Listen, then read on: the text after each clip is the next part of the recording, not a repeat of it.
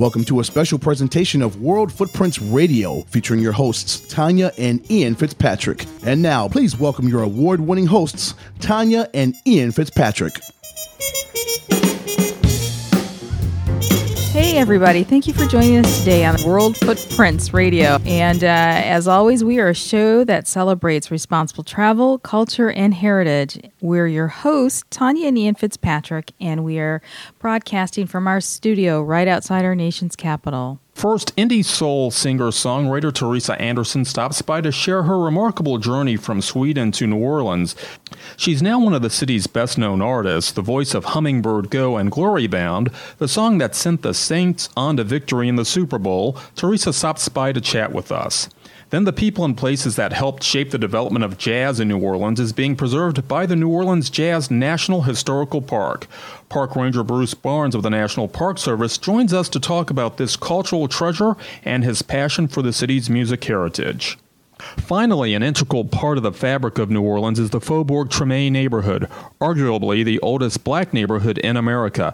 Not only is Treme the birthplace of the civil rights movement in the South, and where African Americans lived free during slavery, it became a place of social and economic diversity. Native New Orleanian documentarian and director Don Logston joins us to tell the story of Treme in a new film, Faubourg Treme, The Untold Story of Black New Orleans. And we invite you to visit us at worldfootprints.com.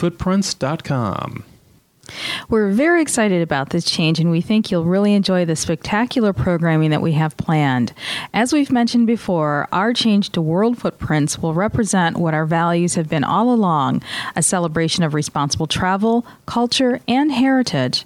To us, and to many we've shared this great news with, World Footprints better communicates our values of sustainability, global citizenship, travel philanthropy, and volunteerism, and we're excited that you'll be joining us on our journey to leave positive footprints and build positive legacies, one step at a time.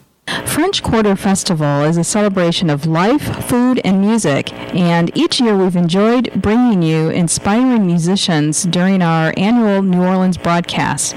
This year we're pleased to welcome singer-songwriter Teresa Anderson to our show. When she was 18 years old, Teresa Anderson moved from her home country of Sweden to New Orleans to pursue a music career, and today she's considered one of New Orleans' quintessential artists. Teresa's last album, Hummingbird Go, was named by Offbeat magazine as their #1 album of 2008, and the Los Angeles Times have named her as one of their artists to watch. Most recently, Teresa recorded Glory Bound, the follow-up to the famous Saints song Who Dat, prior to the team heading to the Super Bowl. And you may have seen Teresa on the Late Show with Conan O'Brien, but today you'll hear her on World Footprints Radio. Welcome to our show, Teresa. Thank you so much. Thank you. I'm happy to be here with you. Well, we're happy to have you, and I have a quick question. Now that the Saints are Super Bowl champs, are you doing a follow-up to Glory Bound? I think we're going to bask in the glory for a while. We'll do any more follow-ups.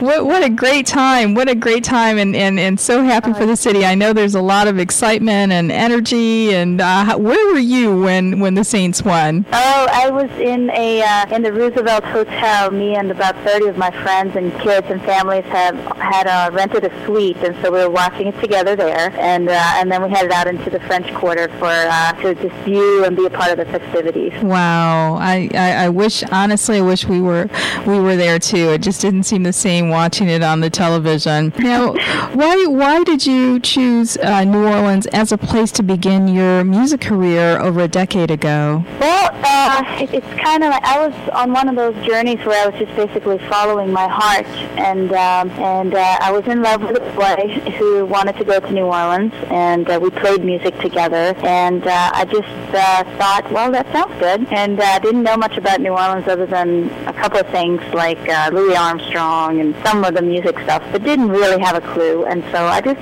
kind of went here on a whim and ended up staying. I just fell in love with the city. Now, in reading your bio, you mentioned that something inside of you was awakened when you moved to New Orleans. Talk to us about your transformative journey from Sweden to New Orleans. That's quite a trip. It sure was trippy. The whole thing. I was 18 when I moved here, so I didn't really have any previous travel experience, very limited. And first of all, all your senses just wake up when you come into a new place that have different sounds, different scents, different tastes, different language, different colors, temperature, everything was different from how I grew up in Sweden. So it was actually pretty overwhelming at first, and I think I was, I became a little bit shy and cautious in the beginning, but, the feeling of landing at the airport and you feel and you smell that musky smell, and then you get in a car and you drive down the New Orleans streets, which are really bumpy. And then I think the first day I was in New Orleans, we went to the French Quarter, and I walked around and I heard the brass bands play, and I saw all the painters and the artists that were out there on Jackson Square, and I just fell in love. I felt like, even though it's so different and foreign to me, when I heard the music, that's when I really felt like I connected with that, as if something, like I'd been there before, in spirit somehow. It really just, it was a place for me. Yeah, we actually agree with you, and we feel the same. And when we talk about New Orleans, we've adopted the city as our second home, and there's just something about the city that we absolutely love, and it's hard to articulate. It's just a feeling, and it's really difficult to put it into words, but it changes you, and I'm curious. I can tell. I was going to ask you how your life has changed and your music has changed since you've been there, but I can actually hear an accent. You picked up a New Orleans accent, which is really cute. Yeah. That would make sense. I've spent most of the time I've been in the United States here in New Orleans, if I haven't been traveling on the road. Mm-hmm. So it's definitely, it's been my home. How has it changed the way you craft your music? Well, I wasn't a writer before I moved here, but I think that what it brought out in me, and this could be debated, I guess, whether you're born with something or if you learn something, but what New Orleans has really taught me is, or inspired in me and my musicianship is just to be very fluid, and I guess there's a lot of water around here, and that's kind of what I had to learn. And I grew up that way on Gotland too, with a lot of water around me, but it's different here. You learn to improvise, and you learn to just pick up on that music that flows around you at all times. I think that it's very rhythmical and very visceral here, and it's not perfect. The city and the music builds a lot. There's all kinds of neighborhoods, and they spill together, and it's not real clean cut here, which is kind of how the music is too. And I think that's how my music is too. Talk to us about how you would describe your style of music. Well, I think it has grown into something that is best described as indie soul. I kind of have a unique way of presenting my music, but I do it my own little way, where I loop myself and record myself and play all the instruments. Stylistically, I think that the rhythmical side of my music and the beats and stuff are very New Orleans inspired. A lot of the soulfulness that comes from a lot of Alan Toussaint recordings from the 60s and 50s and up till now. Singers like Betty Harris, Irma Thomas, the Dixie Cups, all beautiful, soulful New Orleans music that's got its own thing has really inspired me. I even sampled Smokey Johnson on a song. And then melodically and harmonically, I think that my Swedish background is still there, and that's what melts together with the rhythms of New Orleans. That was a question, I was going to ask you, how you mesh those two cultures. You grew up in Sweden, you've been living in New Orleans for over a decade now, and I'm just wondering how those cultures are interpreted and displayed in your music. Well, I do think that you pay attention to who you are and sort of what your personality is. And for me, I have this really happy side that loves to dance and have fun and be carefree. And that one really comes out when I'm in New Orleans. And then there's this very melancholy, very sort of dark and sad side of me. I'm even named after a song called Tristeza, but in Sweden it's about a sunny, happy little girl, so it's a contradiction right there. But that's a little bit like how my music is, I think. The more melodic, sort of sad and minor kind of wandering melodies do come from some of my Swedish background. And I also work with some Swedish people. My producer, Tobias Froberg, is from Sweden, and the guy that mixes my music, Linus Larsson, is also from Sweden, and Gotland, where I'm from. Now, being from Sweden, most people think of ABBA. What were some of the musical influences on you growing up? To this day, I still love them. I do too. I do too. They're great. They're a great pop band. Really amazing arrangements and crafting of song. My hat's off to them. I think they're amazing. There's a lot of music in Sweden that's great. A lot of great singers and jazz music, and also lately I've been tuning in a lot more to the new pop music and the more indie pop stuff that keeps coming out of Sweden, like Lonely D, Tobias Froberg, Anna Brun, Peter, Bjorn and John.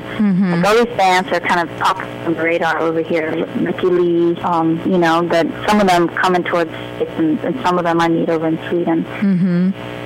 Now, I know you're getting ready to head back home to Sweden for a little bit, but when you're touring, where do you like to go other than home? Home is always, a place that I gravitate to, and I would imagine the same is for you, but where do you like to go? What countries have you toured that have really touched you, like home and like New Orleans, your other home? Well, it's kind of interesting when you go to places in Europe who are much older, because so much of the United States feel very young when you go to Europe to tour.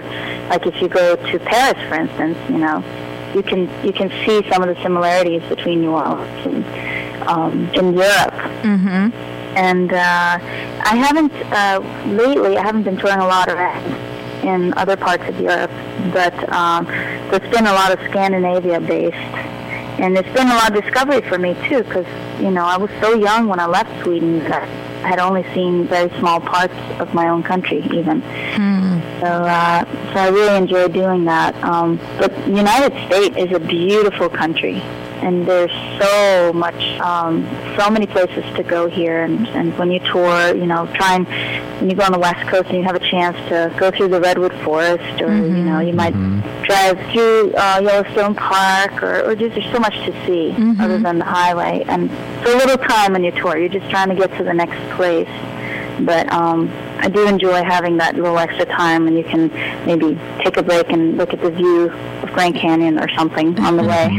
Yeah, and I know you did a couple of other things in your kitchen. I know your kitchen played a very pivotal role in the production of Hummingbird Go. It did, yeah. Talk a little bit about that, because I just think that's so cool and creative and really interesting. Well, thank you.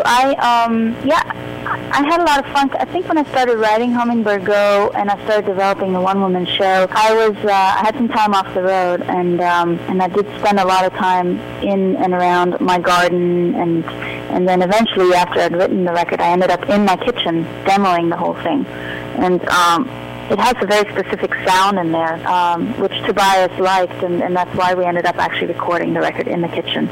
Also, what I did in the kitchen is I had developed this show, and I couldn't explain in words how I performed my one-woman show, so I decided to make a video. And I set up in the corner of the kitchen and put up a little camera and just pressed play, and then I made a video of the song Na Na Na, which then ended up going out on YouTube to a whole bunch of viewers, and so I feel like a lot of people have been visiting me in my kitchen. Well, you've worked with such a number of great people in and around New Orleans, from the Neville Brothers to Betty Harris, who you mentioned earlier.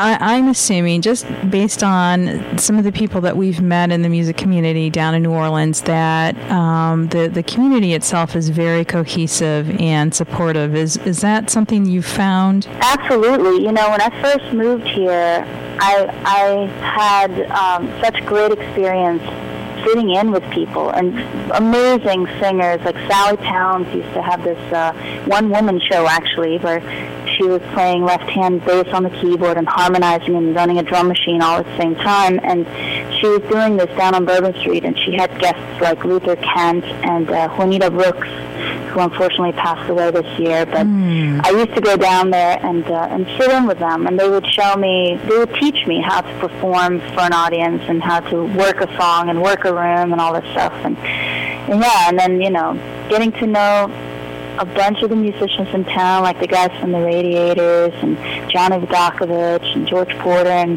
all these guys who have, through the years, done a bunch of shows with and we've become friends. And they are, they're from here, so they're the real deal. And I've been very fortunate to be able to hang out and play and learn from them. Teresa, what can we look forward to you doing and creating in the coming years? And will you come to Washington, D.C.? I love Washington, D.C. I've played there a few times, and it's always been great. And yes, I definitely want to come back. Right now, I actually just finished a live DVD recording of my show, of my one-woman show, and it is coming out in April. So just in a few days, actually. And I did this here in town at the famous Le Petit Theater in the French Quarter, right there by Jackson Square. And I had Alan Toussaint as my special guest, which I was very honored by. And so this is coming out. I'm doing some more touring. I am finishing a record that's going to come out, I think, in the beginning of 2011. There'll be some tours leading up to that. Well, probably will be coming to D.C. And so, the show goes on and keep working it. More travel. Yeah, well, that's always a good thing in our opinion. Yeah. Where can people find more information about you? Do you have a website? Okay. Yes, it's www.teresaanderson.com, and I spell Teresa Teresa, and Anderson is the Swedish spelling with 2 S's. Okay, good deal. Yeah. Good deal. Now, do you have plans to stay in New Orleans, or do you think you may move on to a larger music capital like Los Angeles or New York? What are your plans? I love visiting Los Angeles, and I love visiting in New York, and sometimes to spend extended periods of time in those places. But New Orleans is home. This is where I have my house and my family, and so this is probably where I'm going to be staying. Well, good. We look forward to seeing you every year we come down for French Quarter Festival. Teresa Anderson, the Songbird of New Orleans. That's my new nickname for you. Who recently released A Hummingbird Go. Thank you so much for joining us today on World Footprints Radio. When we come back, we'll visit the New Orleans Jazz National Historic Park with Bruce Barnes of the National Park Service.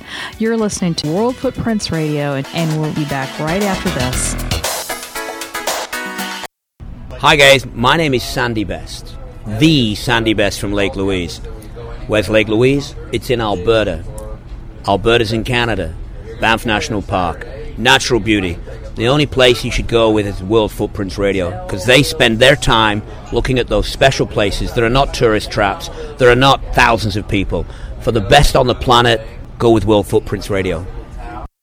I'm a doctor. I'm a teacher. I live in the South. California is my home. I speak fluent Spanish. No hablo español. I have brown eyes. My eyes are blue. We're very different people, but we do have something in common. I made a donation to the Red Cross. When disaster struck and I needed help, her gift to the American Red Cross changed my life. When you support the American Red Cross, you change a life, starting with your own. Call 1-800-RED-CROSS or visit redcross.org and find out about life-changing opportunities in your area. What if you didn't care about being on the fast track?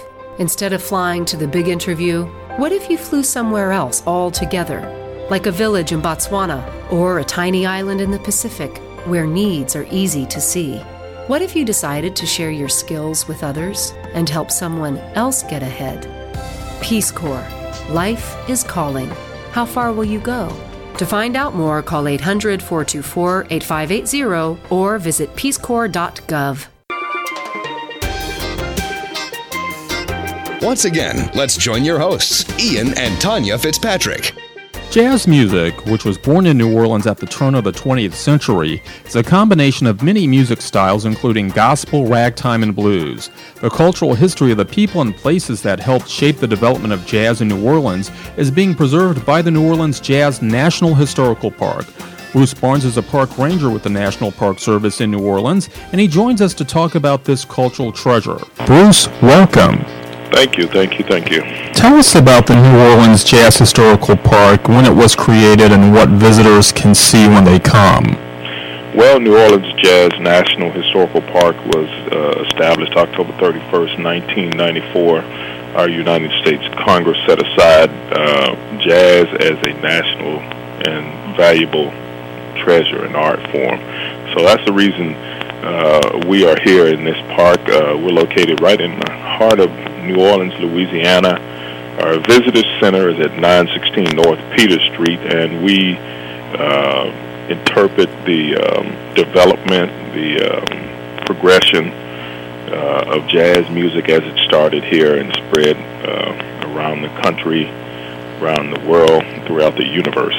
Jazz is almost practically in some shape or form found all over the world, and it started here in New Orleans. So we help to educate park visitors through lots of interpretive programs, concerts, lecture series, and we partner with all sorts of entities here in the city and beyond on educating people about jazz and the many stories that help to create the music form itself. Performance hall here, as well as a visitor reception area, and we show scores of jazz films, also jazz-related films, and about musicians, about different styles of music here in the city. For example, we have a film on jazz funerals. It explains it, the second lines that take place here in the city. We've been involved in lots of different aspects of the development of jazz and films here. Jazz luminaries like Louis Armstrong, Jelly Roll Morton, you name it. So we have numbers of films that people can see here on different hours during any given day, as well as interpretive programs that myself and another colleague do on the roots of jazz, different kinds of music like blues, like spirituals, like Creole music from the Caribbean, from Africa, from Old World Europe, that help to influence the development of jazz. Now, you offer a lot of services to visitors, and some that you describe, but you also have a ranger program. What exactly is that? Well, it's just the first thing that I was just talking about there, the programs that we ourselves do. I'm a musician as well as my colleague Matt Hampsey, and we have what we call informances, a combination of performance and lecture, like we have this afternoon at 3 o'clock in our visitor center here, talking about jazz and its early roots and development, and how it was influenced by the cultural baggage that people brought with them from Africa, from Europe, from Asia, that came in here and helped to start the city of New Orleans. So we play, and we have question and answer, and we lecture about these early developments in jazz. Now, one of the things that the National Park Service has are these jazz history walking tours, which expose the visitor to 6 of the neighborhoods in New Orleans that have had a great impact on jazz. Talk to us about that, and talk to us also about the Jazz Walk Hall of Fame. Well, we have a series of brochures that you can pick up here that were developed by the New Orleans Jazz Commission several years ago that specifically gives you site, location, and address of historical places that are related to jazz. There are many different theaters that were once along Canal Street, for example, about 17 theaters on Canal Street. The site of the area where Louis Armstrong was born, the home of Jelly Roll Morton, the home of Sidney Bechet, the home of Charles Bolden. So the many different places where jazz was related, the dance halls, the bars, the rum boogie bars. So you can get it by city location. For example, the Vieux Carré in Central City is one brochure. You can get it Vieux Carré in the Treme neighborhood. That's another area they're marinating. So you can read those, and they are self-guided. You can walk or drive to those sites. We also have a new, more innovative way to do it, and that is to call a 1-800 number and be able to get not just the locations, but audio as well as music related to jazz sites around the downtown area, and specifically Armstrong Park and Congo Square and the French Quarter. So you can call up and dial that number, and you'll hear people like myself, like my colleague, speaking to these specific sites, and we all took turns at it. Tex Stevens, who was a great radio personality here, talking about these jazz-related sites, and then the music is also married into it and interjected. So we selected songs to go with it. Some of them we played ourselves, others we had other musicians to play. So that's what you get in the jazz tour that you can call the 1-800 number and get, as well as if you take a ferry ride across the river to Algiers Point, the jazz walking tour that is there, where there are street lamps. Each lamp has a particular jazz luminary, whether it's Henry Red Allen or Louis Armstrong or Danny Barker. Each light you come to, you press a button, and you'll see their photograph and some history, and then you get an audio synopsis of that person's life and what they did in jazz music here in New Orleans. Go to our website and find out that. You'll find out about the programs that we have, such as our Saturday morning Music for All Ages program, teaching young people about traditional New Orleans brass band and jazz music. This is a program that I started and has become very popular, not just for the children, but the folks that like to come and hear the music played by the many different brass bands in the city, like the Treme Brass Band and Storvian Stompers. And I started that program 4 years ago, January 2nd. It's worked out great. So the students that have come in, some of them have started their own bands, and they love to take part in it, and they played during French Quarter Fest and the Jazz Fest and the Satchmo Summer Fest. They traveled out to Albany, Georgia, and played the homecoming there. So that's a great program. Hey, you all need to come up to D.C. too at some point. Invite us up. We'd love to come to D.C. You have a formal invitation. Thank you. Now, I know you have a project called the Oral History Project, which has collected oral histories from over 130 New Orleans musicians. Tell us a little bit about that and how that project is shared with visitors to the Jazz National Historical Park.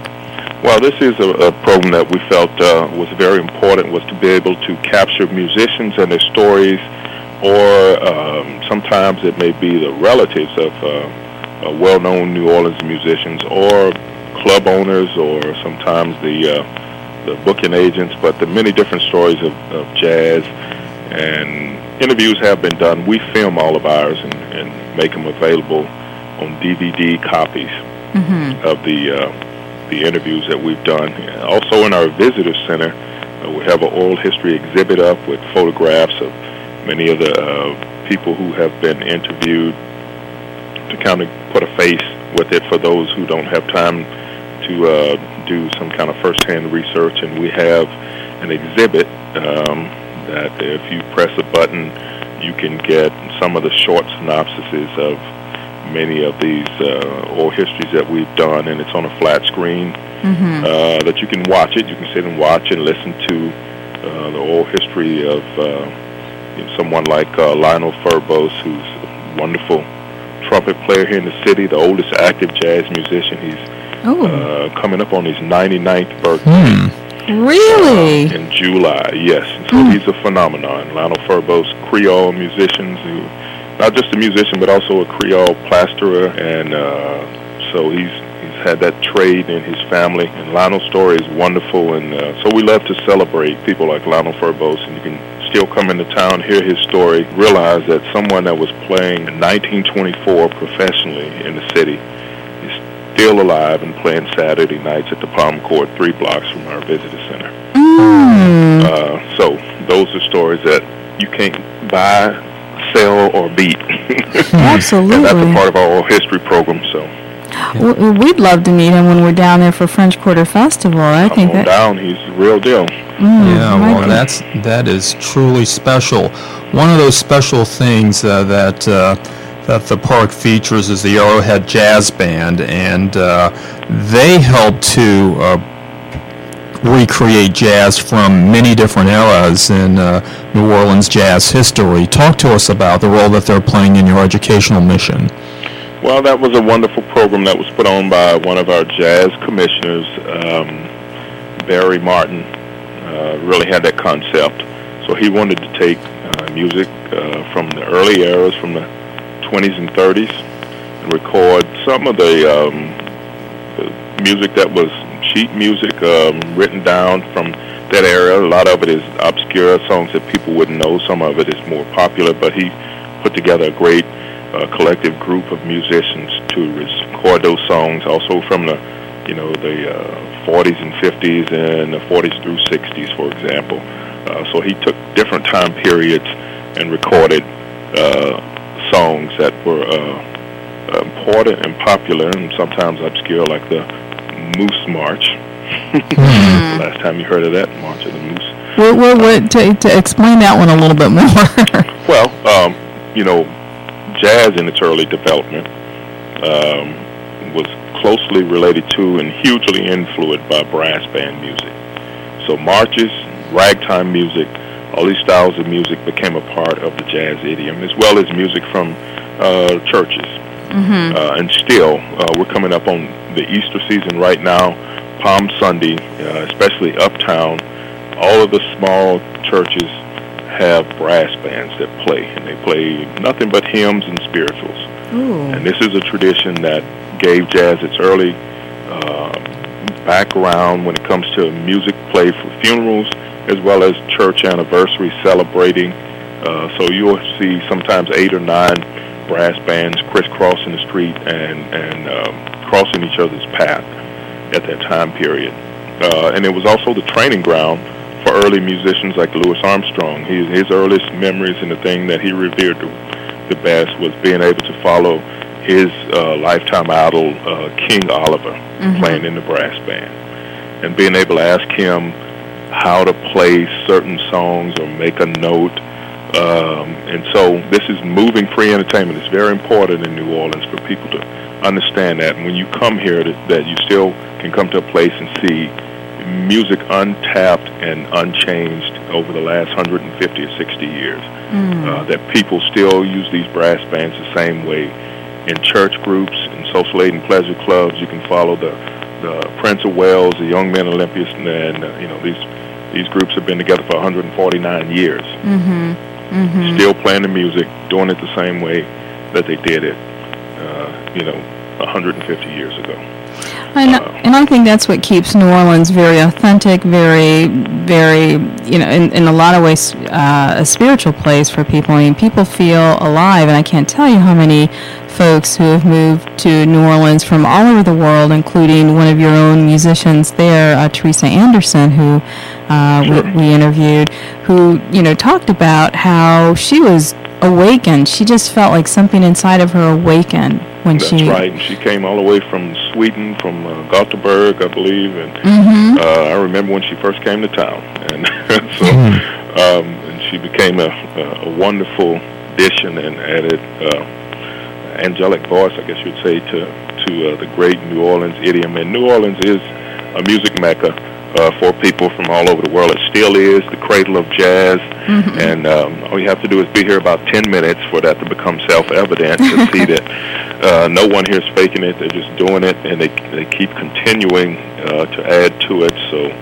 even though you have all these other places out there that are wonderful for the music, if you want to catch roots music from the modern world and see how it was developed, you can still come here and find music, free moving entertainment like a brass band. That's so important to to understand the concept that it's not music that you dress up to go to a concert to or sit down. You don't pay a price for it. It literally comes right past your doorstep, and all you have to do is stick your head out the door and go and join in, and you're part of it. So the music that is the cultural fiber and the daily functional music in New Orleans is what is the most miraculous thing, that this music still continues on a daily basis, that it happens. And that's why it's so great to work for a national park that's dedicated to jazz, because it encompasses all of these different styles of music and the cultural happenings and elements, the French Quarter Fest, the Jazz Fest, the Satchmo Summer Fest, the Bayou Boogaloo, the Mardi Gras Indians. You can come and see that still happening here the same way that it has happened.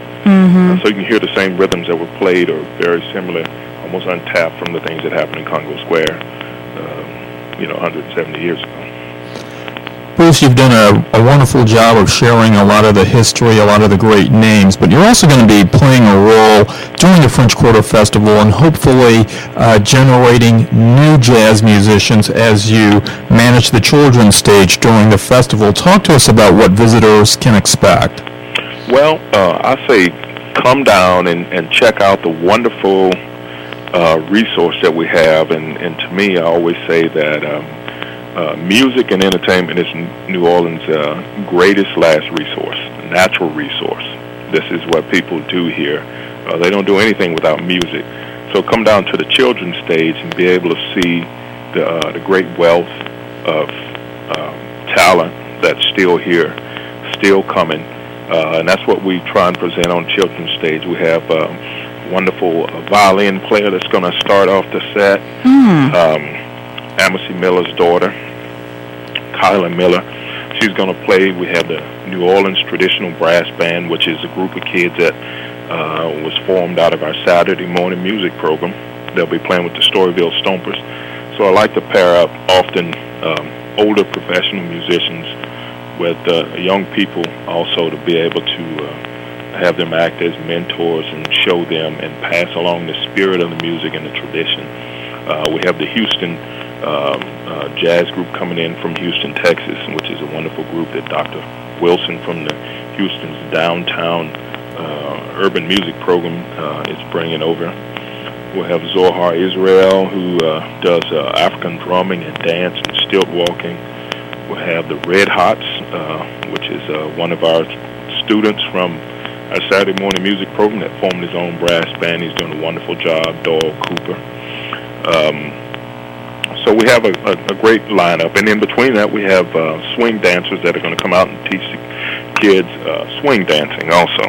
So that's going to be a great time, and we keep the stage lively, keep it going the whole time. So also we'll have the talented and music students from a few different schools here in the city, from Warren Easton and from McDonough 38 and 35, led by Hurley Blanchard, who's a music teacher in the local school system here. So all those things will be happening all day Saturday. And so don't just think that the kids' tent is going to be something that adults can't get involved in, because all these people are amazing, the musicianship, and it's a place to be. It's going to be located right beside the Aquarium of the Americas, on the far corner there, close to the ferry. Beautiful location right on the Mississippi River. Bruce Barnes, Park Ranger at the New Orleans Jazz National Historical Park. We thank you for being with us. And we'll see you on Saturday. All right. See you then. Okay. Thank you. When we come back, we're going to learn about Faubourg Treme as director Don Logston stops by to share the history of this remarkable neighborhood as World Footprints Radio continues after this. Hi, my name is Anna. I'm from Romania. Make sure you don't miss the World Footprint Radio every Tuesday. Green, green, green. Building your home, making a dream. Read on the zest and make it healthy, make it clean, make it green, green, green. Making it green is making sure the air in your dream home is healthy for your family to breathe. Building a radon-resistant home is easy. Just ask your builder or go to epa.gov/radon. A message from the U.S. EPA. What would happen if you didn't follow the established path? Would you feel scared or proud? Could you explain that helping the people of Peru improve their own community would also have an effect on your own? Would you rather make your own way or spend a lifetime saying, what if? Life is calling. How far will you go? Peace Corps. To find out more, call 1-800-424-8580 or go to peacecorps.gov.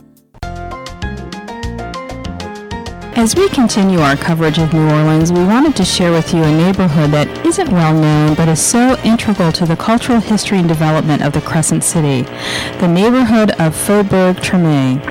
Arguably the oldest black neighborhood in America, the birthplace of the civil rights movement in the South, and the home of jazz, Treme is a district where African Americans lived free during the days of slavery, and people of different socioeconomic and ethnic backgrounds cohabitated. The many golden nuggets of this untold history of the neighborhood have recently been captured in a new documentary by film director Don Logsdon entitled Faubourg-Treme, The Untold Story of Black New Orleans. And Don Logsdon joins us today. Don, welcome. Thank you for inviting me. It's our pleasure. Now, I understand this film marked your feature-length directing debut, and my goodness, all the kudos. You have won numerous awards, Tribeca, I mean, just off the charts. Congratulations to you, first of all. Thank you. Well, it was a very collaborative effort. I started it several years ago with an old friend of mine from high school. We're both New Orleans natives. His name is Lolis Eric Eli, and he had recently bought a house in the neighborhood, and so part of his journey of fixing up that house became a story in the film. And he'd never made a film either. I'd spent most of my life editing films, documentaries, mostly for other people. Mm-hmm. And his career up till then had been primarily as a newspaper writer. Mm. So it was a big jump for both of us. Well, isn't that wonderful? When you step out on faith like you guys did, what comes back to you. Now, can you give us a brief synopsis of this film? It's a film that is an exploration on many different levels of this community. We actually started thinking that we were most entranced and interested in showing the contemporary sort of artistic flourishing that was happening there. And the more we worked on the project, the more we got engrossed in the history of the neighborhood, which very few people know anything about, and which we came to believe was really vital to American history and a super important chapter of civil rights history that nobody knew about outside of New Orleans, or even very many New Orleanians. So the history became a really important part of the film, and what we try to do is combine those two elements and show how the history continues to influence people's lives today. You see it in the architecture, in the music, in many, many different ways. Less so in the politics, unfortunately, although hopefully there's a renaissance coming in that. And we begin when the neighborhood began, which was in the very beginning of the city of New Orleans in the 1700s, and we follow the characters all the way through the beginning of them coming to terms with what had happened to their community after Katrina. Don, talk to us a little bit about the neighborhood itself. Geographically, it's right on the other side of the French Quarter, if you're going away from the river. The actual boundaries of Treme have changed many, many times over the years, but the one that's always stayed the same is Rampart Street. So when you cross out of the French Quarter over Rampart Street, you're in Treme. The architecture there is primarily Creole cottages and shotguns, although there are some very elegant, elaborate mansions that still exist. It was and always has been a very mixed neighborhood on all different levels of meanings of that word. So throughout its entire history, there have been white and black people living there. There have been immigrants and natives. There were free people. There were slaves. Of course, not anymore, but there were, it was predominantly a working-class neighborhood, but there were also quite a few wealthy people and a lot of poor people. It's not I don't want to leave the impression that it was some sort of a paradise back in the 17 and 1800s by any means. It was a place where people were always struggling to survive, but it was also a place where things were infinitely better and there were infinitely more possibilities than there were for African Americans in the rest of the country. Today, if you go to the neighborhood, well, actually, let me back up a little bit. When we started filming in the neighborhood in 2000, I think you could easily say that even within New Orleans, most people thought of that area as rundown and dangerous. And yet still sort of the holding ground for some of the most important culture in New Orleans. Parades happen there at least once a week. There's really vibrant church life. It feels in a lot of ways when you walk through it in the daytime like a very small village in another country. You know, something that barely exists anymore in the United States, where everybody knows each other. If you went there at night, it was a different story because a lot of people were afraid to go outside because the crime is pretty intense. Since Katrina, it's changed again in many ways. There are parts of it that are more dilapidated because of flooding or abandonment, but it's also seen quite a surge of interest from developers and from people who never would have thought of living in that area before the storm. So I think the best way to describe it right now is it's a neighborhood on the cusp of a lot of change, and people are really hopeful about what kind of change that will be and what kind of change it will mean for them. You know, I know you started, as you mentioned, you started filming this documentary prior to Katrina, but you actually edited it afterwards, and I'm just wondering how Katrina came into play, and just because nobody expected Katrina, and I would assume that Katrina actually may have resulted in perhaps you going in a different direction in some ways with this film. Is that a correct assumption? Yes, I would say it is.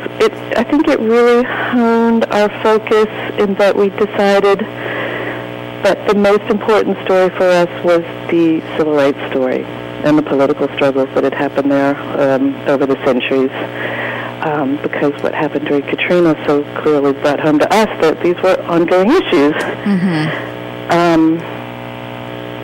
We unfortunately had to lose a lot of early history in order to deal with Katrina in the film, because we had, time limitations on how long the documentary could be. And also you can really only tell so many stories inside that format without overwhelming people with detail.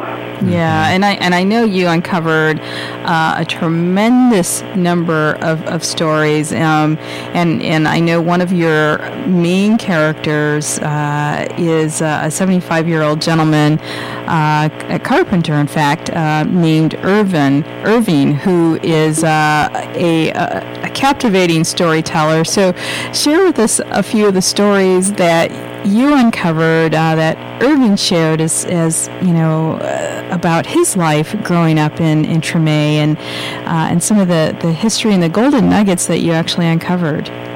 Sure. Mr. Trevine to me represents everything that's special about New Orleans. I just really feel blessed to have met him. He unfortunately is no longer with us. He passed away shortly after Katrina. But he embodies several really great traditions that have gone for generations and generations in that neighborhood. That of really skilled craftsmen. He was a wonderful carpenter, laid a hand in restoring and saving a lot of the old homes in Treme in the course of his lifetime. He actually did not grow up in Treme. He spent part of his early childhood there, in another neighborhood called the 7th Ward, which is also home to lots of craftsmen. But his ancestors had lived there for generations, and he worked there every day. Well, the big surprise was he was renovating Lois's house when we first met him. And Lois said, "We've got to interview my carpenter. He's just this great storyteller." And little did we know, he starts telling stories. He's like, "Oh, I have this great uncle. Yeah, he used to publish a newspaper or something." And it turned out he was the editor of the first black daily newspaper in the United States. Oh my goodness! which was initially published in the Treme. So that became a big thread in our story at one point, and trying to discover more about who this man, his name was Paul Trevine, was. But he also just had really wonderful descriptions of what daily life used to be. This is something that didn't make it into the film, unfortunately, but Treme was home to dozens and dozens and dozens of organizations that were called mutual aid societies and social benefit clubs. And he grew up going to quite a few of those as a child. They would, throw parties and things like that, but more importantly, or equally importantly, I should say, they helped send people to school, they provided training, they provided burial benefits, support to families when the main breadwinners weren't able to go out and work. And that was really part of a tight-knit sort of insular society that sustained itself. Now, Don, you've given us a flavor of the interesting history of Treme, but why do you think so much of this history remained hidden for such a long time? A really good question. My dad was a historian, and he dedicated a lot of his life to uncovering much of this history. And when I say uncovering, it's not like it was buried. Well, I guess it was buried. It was buried in archives, and a lot of it was written in French. So, to be fair, that's part of the problem. But I would venture to say that it's a very small part of the problem. And that the bigger part of the problem is that the people who were writing textbooks in the Deep South really had no interest in this history being told. Or preserved in archives. An awful lot of the images we got came from people's homes.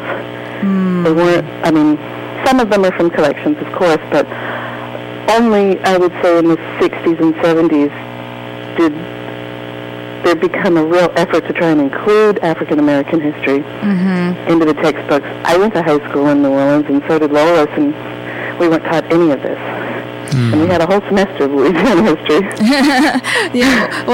Ditto, actually. I think we're probably all in the same age range, and really, I think until recently, there's been no acknowledgement, no awareness of our history, and I think one of the things that really frustrates me, and what I love about what you guys did is, it's not just black history or about white history. It's collectively all of our history. This is common history. I couldn't agree more. I'm not black, and I didn't grow up in Treme, but, it's my city, and it's my country. And these are incredibly important things that happen there. Absolutely. That enrich us all when we know about them. And, New Orleans is trying to rebuild from not quite the ground up, but really it's the most fundamental rebuilding of a major American city that's ever happened. And I think knowing this history and knowing what went wrong in the past, but also some of the amazing things that were tried is incredibly important at this stage of our present. Absolutely. I wanted to mention, just for our audience sake, is that this film has been seen on PBS, and you've done a lot of screenings around the country. According to the website, your website right now, I think the April 2nd was your last screening in this country. What are your plans going forward? Where else can we see this wonderful documentary? Well, we actually continue to have screenings that we have nothing to do with these days. It's really one of the greatest things that's been happening is the extent of the variety of groups who are using it. So just a couple of days ago, we had a benefit screening for an organization that is trying to train young people in California in the culinary arts. Oh, wow. And one of these kids had seen the doc and was really inspired by it. And then we have things that are benefits for urban planners, things that are benefits for, Catholic church groups. Lois just spoke at a convention of Reformed rabbis who thought it was important for their group to see the film. So it's really having a life that we never could have predicted. If people aren't able to go to it, you can look on our website to see where screenings are happening. And you can also order a copy of the DVD on our website. And your website address is? I'm sorry. Tremedoc.com. TREMEDOC.com. Okay. And then PBS will continue to rebroadcast it for the next, I believe it's 2 or 3 years. Generally, they run it during Black History Month, and also some stations run it during Carnival season. Okay.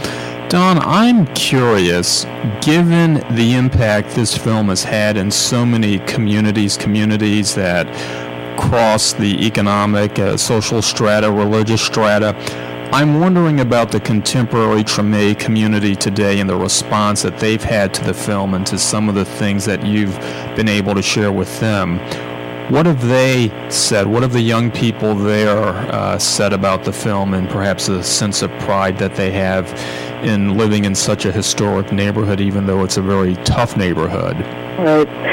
The response has been really remarkable, I have to say. And it's not just young people from Treme, but from New Orleans. We've had a lot of screenings in schools. And, you know, I don't know what you were like when you were a teenager, but when I used to hear film, you know, I can see the kids kind of like sink into their chairs and get ready to take a nap or text their friends.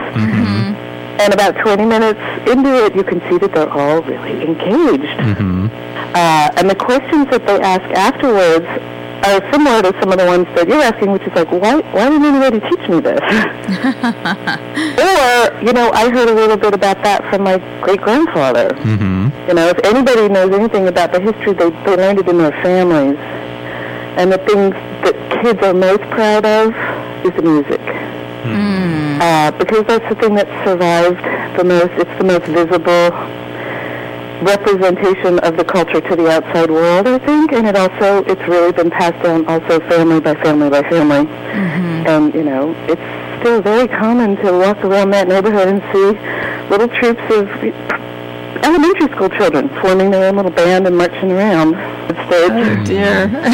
Yeah. Now, you've had, you've been blessed with a lot of support as well. A lot of, you've had a wonderful group of partners and contributors. I think Wynton Marsalis, among others. Talk about some of the people who actually came together and helped you build this wonderful project. Well, I sort of see this project as a reunion of a bunch of New Orleanians who were scattered in many different places. I had just recently moved back to the city when I decided to launch the project. Lois had moved back a few years before me. Wynton, of course, is in New York running the Lincoln Jazz Center, but he went to high school with us. And Lois used to be a manager of his band, a road manager. Our cinematographer is an incredibly wonderful, talented DP out in Los Angeles who's originally from Treme. His name is Keith Smith. And then we also had another young Venezuelan who was living in New Orleans, who had been there for, I think, it's his second home. He'd been there, I think he went to high school there and then college, named Diego Velasco. And then, I mean, all the way down the list, the woman who helped us gather a lot of the archival footage, I think her family is 4th or 5th generation Treme, and they still run the funeral parlor in the heart of the neighborhood.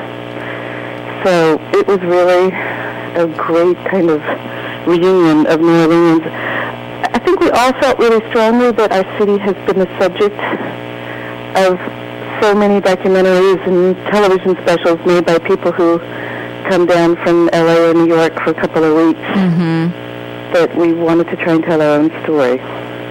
Well, according to all the reviews you've gotten, you know, must-sees, reviews that talk about the accuracy of your story. I mean, I think you guys have hit it spot on, and certainly, the accolades that you've gotten from critics alike, I think validate what you've done in your mission, and mission accomplished.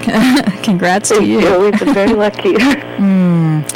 Well, Dawn, we appreciate so much your time today and for sharing the history of Treme and certainly for documenting this story and the history accurately, and we look forward to seeing it as well. Dawn Logston is the film director of Faubourg Treme, The Untold Story of Black New Orleans. Thank you for joining us.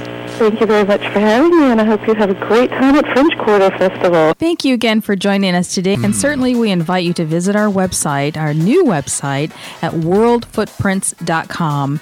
It's been a pleasure to share some travel time with you today, especially in New Orleans, one of our favorite places.